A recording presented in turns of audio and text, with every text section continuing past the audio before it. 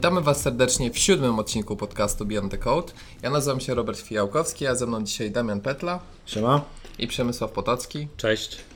Dzisiaj mamy zupełnie inny temat niż do tej pory. Przygotowaliśmy coś, co wyniknęło z dyskusji, którą prowadził Damian, w sumie tak naprawdę z Szymonem, którego niestety dzisiaj z nami nie ma, ale być może jeszcze kiedyś wróci z nami do tematu.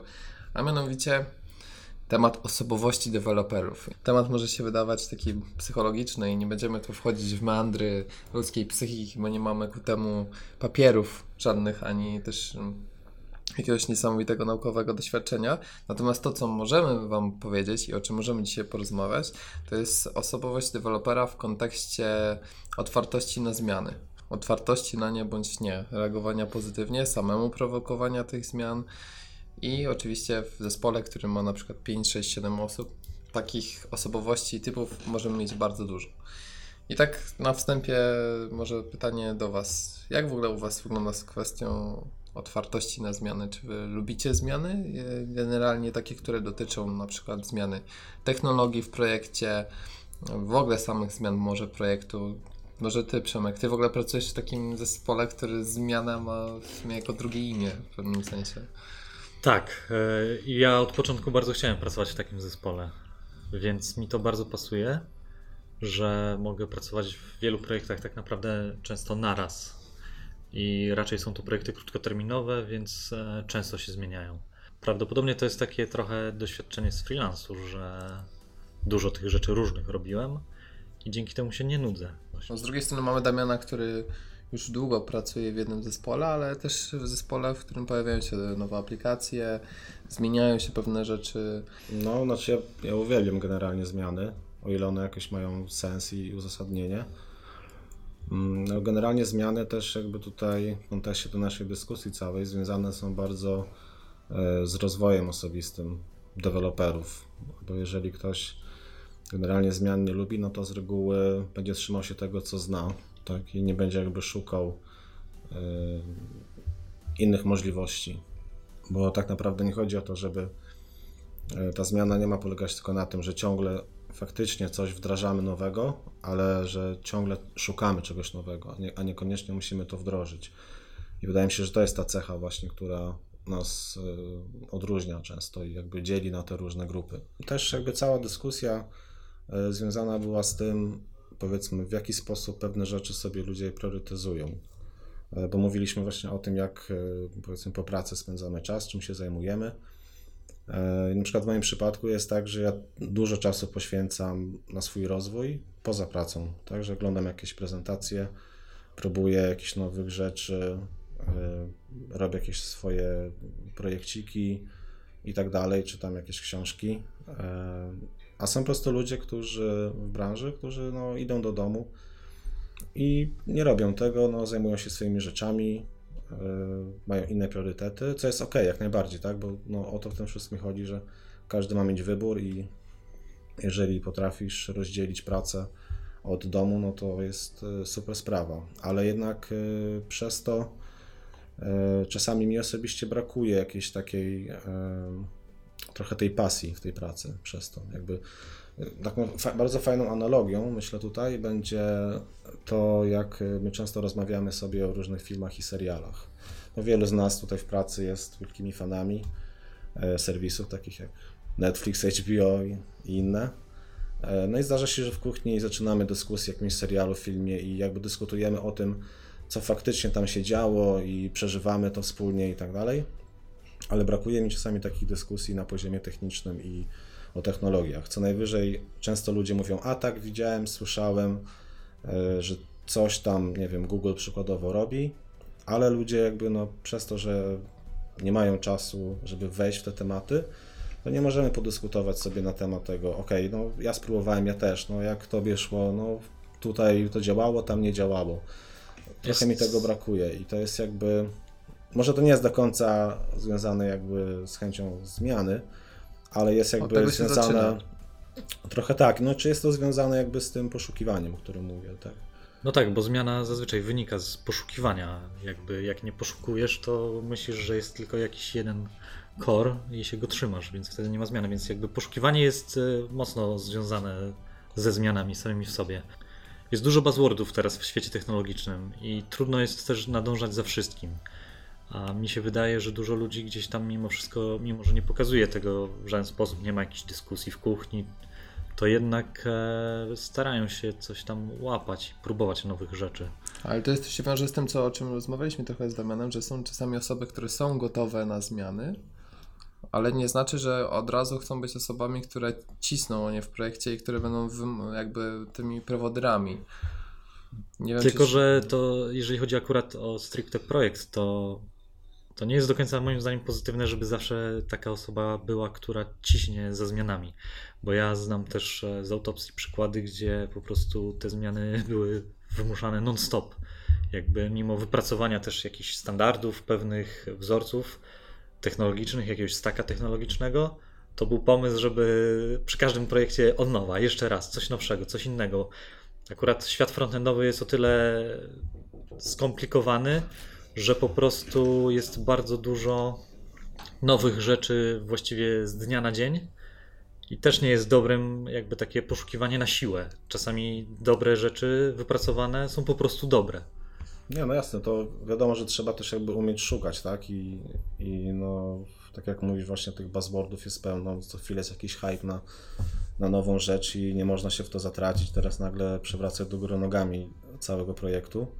No ale jeżeli nie szukasz, no to nie wiesz, tak, co jest aktualne i jakby jeżeli w jakimkolwiek momencie życia projektu będziesz chciał robić jakąś retrospekcję, zastanowić się nad stackiem, zdecydować, czy to była, nie wiem, dobra droga, czy zła, czy coś można poprawić, albo jeżeli wiesz, że trzeba poprawić, ale nie wiesz jak, to bez tego szukania, bez bycia na bieżąco będzie bardzo ciężko, nie? I wydaje mi się, że lepiej cały czas szukać, jakby weryfikować to, co się dzieje na zewnątrz, niż na przykład robić to, nie wiem, raz na 2 lata, jak chcemy w projekcie coś zmienić, bo wtedy będzie to taki natłok informacji, że po prostu ono wybuchnie na mózg.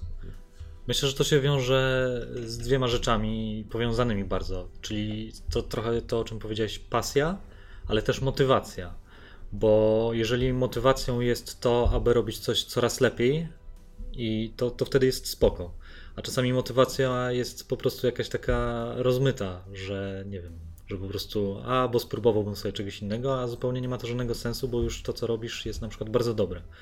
Ale jeżeli motywacją jest to, że chcesz lepiej robić, co jednocześnie moim zdaniem wiąże się z tym, że jesteś jakby programistą też pasjonatem, no to wtedy jest więcej takich bodźców. Pewnie dużo osób się zastanawia, no chciałbym coś robić, ale nie mam po pracy czasu, bo mam rodzinę, tak, dzieci, czy robię coś innego i jest mi bardzo ciężko znaleźć ten czas. Moim zdaniem, no to jest jakby zrozumiałe jak najbardziej. To też chciałem jakby podkreślić, że to nie jest tak, że uważam, że ci ludzie mają złe priorytety, broń Boże.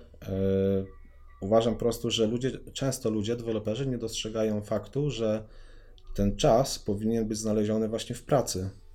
I ostatnio się przekonałem, rozmawiając z wieloma deweloperami, że nie ma tej świadomości. Tak? Z jednej strony niby wiedzą, ale z drugiej strony na przykład jeden kolega mówił, że on znalazłby w pracy czas, ale czułby się źle z tym, że ma na przykład jakieś pull requesty, które musi sprawdzić. I uważam, że to jest bardzo złe w tej branży i w wielu zespołach i firmach. Wydaje mi się, że to jest coś, od czego powinno się zacząć i naprawiać w wielu projektach. To budowanie tej takiej świadomości, kultury, bo to nie chodzi o jakieś procesy, że teraz mamy jakieś zasady wymyślać, kiedy, kto ma czas na to poświęcać, tylko bardziej chodzi o taką kulturę i świadomość tego, że jeżeli ktoś zdecyduje, ja dzisiaj sobie na przykład obejrzę jakąś półgodzinną prezentację, to żeby nie ukrywał tego przed, nie wiem, przełożonymi, tylko żeby ze spokojem i w jakimś relaksie mógł sobie to obejrzeć, tak, ewentualnie podzielić się wtedy z tym jakąś tam spostrzeżeniami z zespołem i żeby to było jawne i żeby to było okej. Z mojego punktu widzenia masz absolutną rację. Trudno mi sobie wyobrazić, żeby ktoś miał z tym kłopot. Przecież to tak naprawdę jest w najlepszym interesie firmy, tudzież bezpośrednio naszych przełożonych, żebyśmy byli na bieżąco i pracowali po prostu dzięki temu lepiej, więc zdecydowanie. No właśnie dlatego mnie to zadziwia, bo tak jak u nas w firmie jest, to właśnie firma bardzo motywuje ludzi, tak, i Mamy budżety na szkolenia, mamy różne wewnętrzne szkolenia, jakieś konferencje, podcasty, cuda niewidy, można robić co się chce, ale z drugiej strony ludzie jednak zawsze myślą o taskach w projekcie, że tutaj też jest dobre pole do popisu dla jakichś tech leadów, czy nie wiem, seniorów w zespołach, tak, którzy powinni tak naprawdę właśnie pokazywać pozostałym ludziom, że można takie rzeczy robić i to oni powinni takie rzeczy wdrażać do zespołów, taką kulturę, tak, że okej, dzisiaj w tym tygodniu sobie, nie wiem, zrobimy jakieś code laby z tego czy tamtego, zobaczymy jak to działa, tak, postawimy sobie jakąś tezę i zweryfikujemy, czy mieliśmy rację, czy nie. Ja tak się zastanawiam, na ile taka niechęć lub takie myślenie, że w pracy nie mogę, nie wiem, się rozwijać, szukać nowych rzeczy, poświęcać czasu na coś innego niż konkretne wyznaczone taski, wynika bardziej z jakiegoś może lenistwa niż sumienia właśnie, że ojej, bo teraz mój przełożony będzie zły, bo nie skończy jakiegoś taska albo coś w tym stylu. Być może to bardziej z lenistwa może wynikać. Różne mogą być powody, wiadomo, to co człowiek to może być inny powód. A jeszcze takie pytanie, nie wiem czy się zgodzicie, trochę o to zahaczyliśmy. Moim zdaniem zespół, trochę Przemek o tym mówił, zespół, w którym znajdują się same osoby, które ciągle dążą do zmian, na dłuższą metę się nie sprawdzi.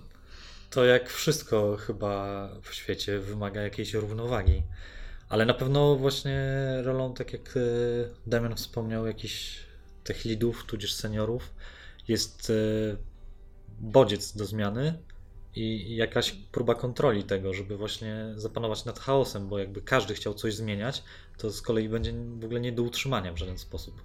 Natomiast jeżeli nikt nie będzie chciał nic zmieniać, to nigdy nie będziemy ulepszać też, więc jak zwykle złoty środek jest potrzebny. Nawet jeżeli jesteście jedyną osobą, która ma chęć do zmian i jest cała reszta stoi okoniem do tego, no to też na dłuższą metę wiele nie zrobicie. No można się zmęczyć bardzo po prostu i myślę, że przychodzi taka granica, jak ją przekroczysz, to zostajesz właśnie z tej osoby, która bardzo chciała coś zmieniać i robić coś lepszego, wprowadzać ulepszenia, to stajesz się tą osobą, która jest już niechętna do czegokolwiek, bo reszta zespołu cię zdemotywowała. Dokładnie, czyli taki research i motywacja, takie dwa składniki, o których na razie powiedzieliśmy, że stanowią trzon tego, żeby w ogóle do takich zmian doprowadzić. A nasi słuchacze mogą się zastanawiać, no dobrze, no to faktycznie jest taka sytuacja, że jestem osobą otwartą, chcę coś zmienić w projekcie i chciałbym jednak przekonać inne osoby. Jakie są w ogóle wasze sposoby do tego, żeby przekonywać innych do zmian? Czy tłumaczycie, po prostu robicie spotkanie, tłumaczycie, jakie mogą być potencjalne zalety, nie wiem, robicie jakąś mini prezentację, na przykład robiąc analizę najważniejszych feature'ów w kontekście waszego projektu. Tak, pytanie do was, jak wy byście mieli przekonać innych do... Wydaje mi się, że pierwsza rzecz to powinna być taka, że jak spotykamy się z zespołem na jakimś planowaniu, to zgłaszamy chęć dla tak jak robienia czegoś, tak? To nie wiem, obejrzenie tej prezentacji, zrobienia code labu, że chcemy takiego taska dla nas samych. I wydaje mi się, że właśnie tędy jest droga, że jakby nie zmuszać na siłę kogoś, żeby robił to samo, tylko, że tak powiem, pokazywać innym, że my wyszliśmy z inicjatywą i tutaj przydzieliliśmy sobie task, coś obejrzeliśmy, zrobiliśmy i potem jeszcze właśnie zrobić na przykład, jak jest, nie wiem, jakaś retrospekcja, czy nie wiem, czy jak jest demo na koniec sprintu, to też można wtedy przy okazji, nie wiem, coś o tym powiedzieć, czego się nauczyliśmy i wydaje mi się, że to jest taka dobra jakby reklama. To jest takie świecenie przykładem, tak, prawda? Dokładnie. I to jest chyba w ogóle jedna z lepszych metod właśnie motywowania reszty zespołu, szczególnie jeżeli to dotyczy jakichś seniorów czy tech leadów.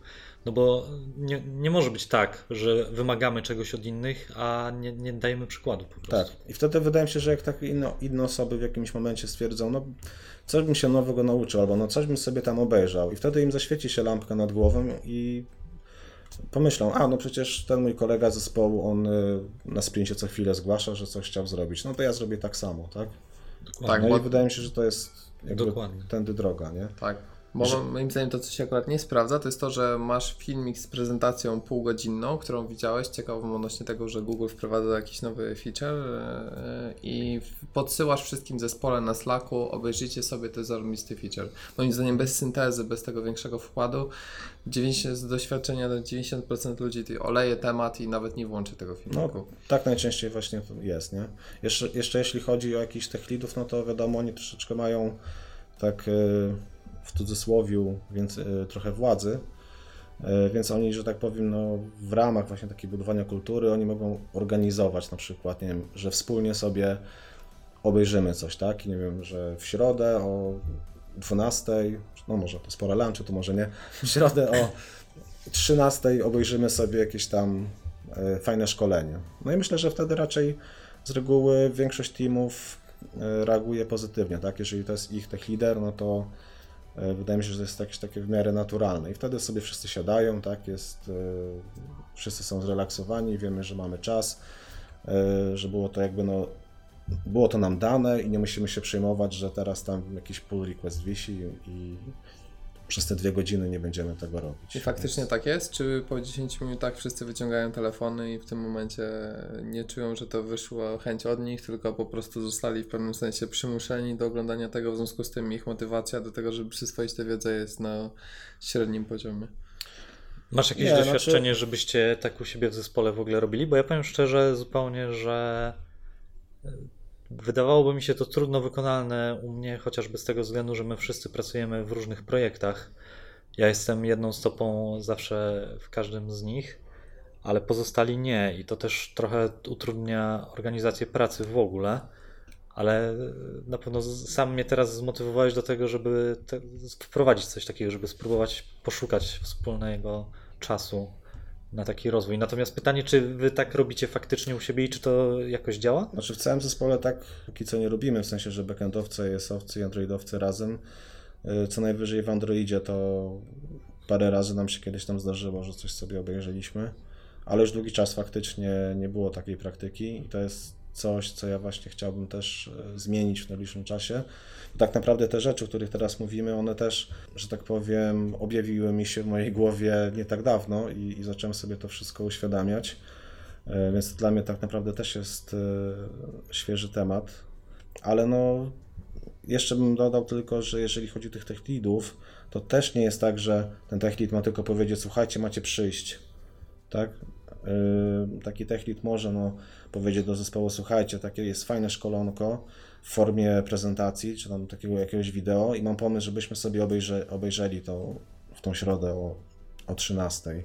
Czy ktoś ma coś, nie wiem, przeciwko, czy nie wiem, wam się to podoba i wydaje mi się, że większość deweloperów raczej zareaguje pozytywnie na taką formę i wtedy po prostu to obejrzą, tak? I raczej nikt nie będzie wyciągać telefonu, bo z reguły większość deweloperów, jak już idzie coś oglądać, co jest związane z jakąś tam technologią, którą się interesuje, czy z jakąś, nie wiem, metodyką, tak? Bo to mogą być też jakieś rzeczy miękkie, no to są zainteresowani. No chyba, że jest naprawdę jakieś mega słabe szkolenie, no to wtedy myślę, że ale jak jest słabe, to więcej niż jedna osoba, czy tam 2 zauważą i można sobie podarować po prostu. Dokładnie. Sorry, ale to chyba nie był strzał w dziesiątkę, znajdziemy coś innego, spotkamy się za tydzień. Czy coś. Dokładnie, no to nie jest jakiś reżim, tak? Więc można swobodnie od razu wyrażać swoją tam opinię.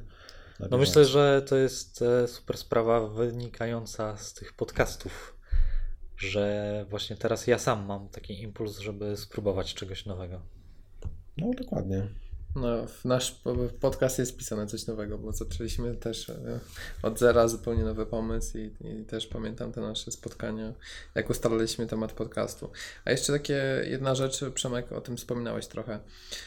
Nie zawsze jest tak, ja się z tym zgodzę, że jesteśmy jednym typem osobowości, który jest nastawiony na zmiany zawsze na tak, w 100%, zawsze na nie.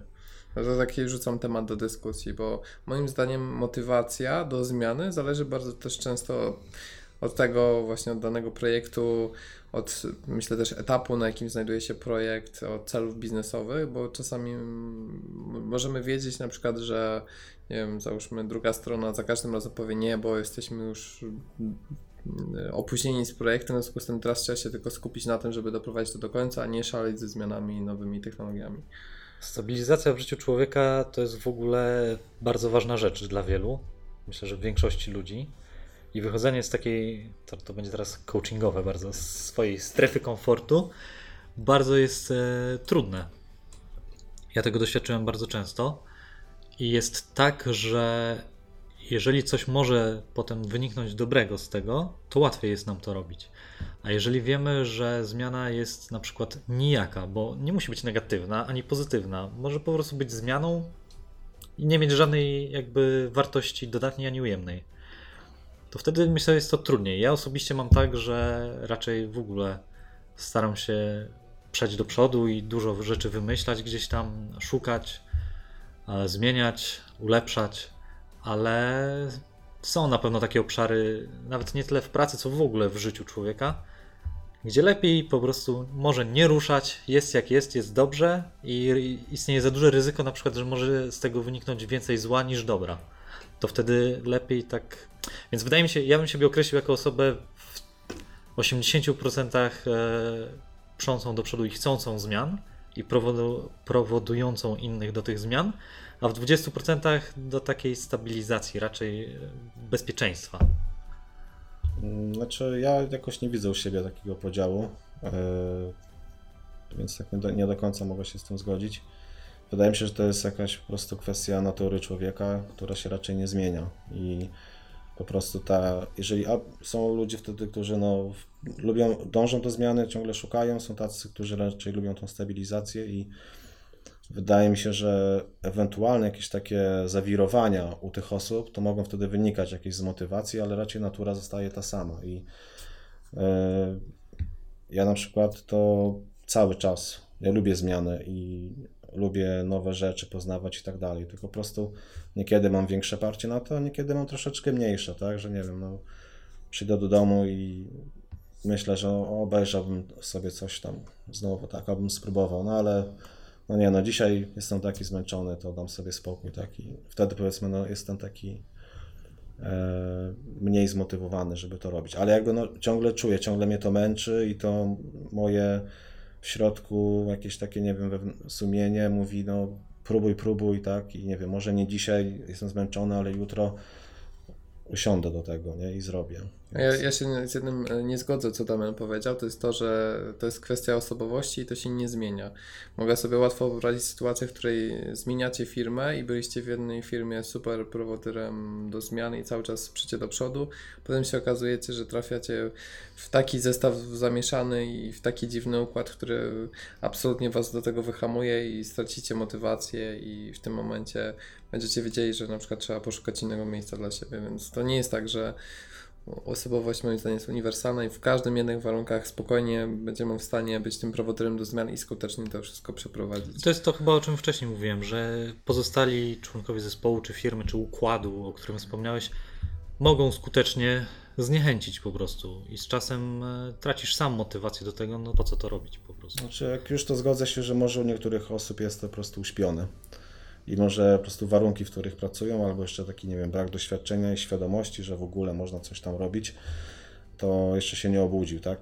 I dopiero może jak zmienią pracę, pójdą do jakiejś firmy, gdzie ktoś im otworzy oczy, to wtedy aktywują się. A druga sprawa to jest aktywacja przez seniorów tych juniorów, którzy może mają chęć ukrytą wewnątrz właśnie do zmian, tylko na przykład wyobrażają sobie, że ich doświadczenie jest jeszcze zbyt małe i nie mają odwagi do tego, żeby, na demo poruszyć przy całym zespole tematu związanego, a może zmienilibyśmy to. To trochę taki temat na osobny odcinek, bo to wynika chyba też z kultury środowiska pracy, w którym się znajdujesz. Nie wyobrażam sobie środowiska, w którym, nie wiem, junior jest zastraszony, przerażony, że nie może się odezwać, bo go senior powie, że po co się w ogóle odzywasz. Ale nie, bo ty trochę przesadzasz, może mi bardziej chodzi o bardziej takie, sam dialog wewnętrzny na zasadzie, a może powiem, ale to właśnie moim zdaniem powinno być tak, że ten dialog wewnętrzny powinien być uciszony już przez to, jak się pracuje komukolwiek w zespole i że kultura powinna być na tyle wytworzona, że każdy ma świadomość, że może otwarcie o wszystkim powiedzieć, co dotyczy zmian w projekcie i tak dalej. Znaczy my tak uważamy, wiadomo, ale śmiem twierdzić, że jednak, tak jak Robert sugeruje, no dużo juniorów jednak jest zamkniętych jeszcze w sobie, tak, zanim, nie wiem, wczują się w klimat jakiegoś tam teamu. No ale to na tym polega też chyba to doświadczenie starszych kolegów, żeby jak najszybciej w nich włączyć to pragnienie, jakby tą świadomość, że są tak, wszyscy są równi. No niby tak, ale no jak ja byłem juniorem, no to też mi gdzieś tam może ktoś coś parę razy powiedział, zrób to, zrób tamto, spróbuj, ale człowiek jednak w środku nie jest do końca przekonany, tak? No to tak samo jak, nie wiem, jesteś młody i słuchałeś rodziców, jak ci mówili, radzili, że coś jest dobre, coś jest złe, no raczej Myślę, śmiem że wątpić, że nie ma co nie zawsze. To nie do końca można porównywać, ale to jest w ogóle No nie, ale to jest mniej więcej... To mógłby być temat na osobny odcinek. Wydaje mi się, że to jest dość podobne, tak? No ktoś tutaj ci daje rady, bo jest seniorem i czegoś tam doświadczył, ale taki junior, no okej, fajnie, dobra, no ale ja tego może nie czuję, tak, nie wiem, jestem nie wiem, no wstydzę się jeszcze, tak, muszę trochę dłużej popracować. Wiesz co, i tak dalej. Nie porównywałbym tego do rodziców przede No wszystkim. może troszeczkę przegiąłem. Bo no, to ale... jest inny świat zupełnie. Jak już jesteś w pracy, to zakładam, że jesteś w jakimś sensie profesjonalistą, nawet jeżeli jesteś juniorem. I jeżeli ktoś nie ma świadomości takiej, że ktoś może mu wskazać coś lepszego, to ja tu widzę poważne po prostu problemy w ogóle. I to na wielu płaszczyznach, tak sobie myślę teraz. I można by o tym rozmawiać pewnie przez kolejną godzinę. Tak, ja myślę, że to już czas podsumować. Na pewno do tego tematu też myślę jeszcze w takiej czy innej formie będziemy wracać. W zasadzie przy każdym odcinku to mówimy, no ale tak trochę Czy to do któregoś wygląda. już wróciliśmy? Jeszcze nie. To jest podstawowe pytanie. Poczucie niedosytu jest rdzeniem Tak. naszego podcastu. Warto powiedzieć, że my też cały czas uczymy się robić te podcasty i nie wiem, no ja na przykład słucham później tego, jakie głupoty wygaduję i staram się Nie weryfikować. tylko ty. Niestety co nagrane, to tak, nagrane. Także musicie nam wybaczyć nasze początki. Ja jeszcze tylko tak, żeby uporządkować i podsumować, czyli research, w ogóle taka chęć poszukania nowych informacji, później motywacja i trzecia rzecz to kultura. To jakby te 3 składniki, które jeżeli w dobrym sposób są połączone, to skutecznie nas będą pchać w kierunku zmian. Dokładnie te 3 punkty. Tak, i przede wszystkim znalezienie czasu w pracy na ten rozwój. To myślę, tak, to kultura. jest w tym haśle kultura właśnie. Tak, ale mówiąc jakby o takich konkretnych rzeczach, co teraz takie action points, które powinniście zrobić, to po prostu na kolejnym sprincie zaplanować sobie taska ze zrobieniem czegoś, na co nie macie czasu w domu. Damian będzie założyłeś, sprawdzał. że wszyscy w Scrumie pracują, ale... No dobra, no jakiekolwiek, no jakieś planowanie, tak? Tak. No ja akurat w Scrumie nie pracuję, ale też mamy spotkania takie. Dobra, to bardzo Wam dziękuję za przesłuchanie 7. odcinka podcastu Beyond the Code. Nazywam się Robert Fiałkowski, prowadziłem dzisiaj podcast, a ze mną nagrywał Przemysław Potocki Dzięki. i Damian Petla. Do usłyszenia. Do usłyszenia za 2 tygodnie. Pamiętajcie o subskrypcjach, poleceniach, lajkach i komentarzach. Trzymajcie się.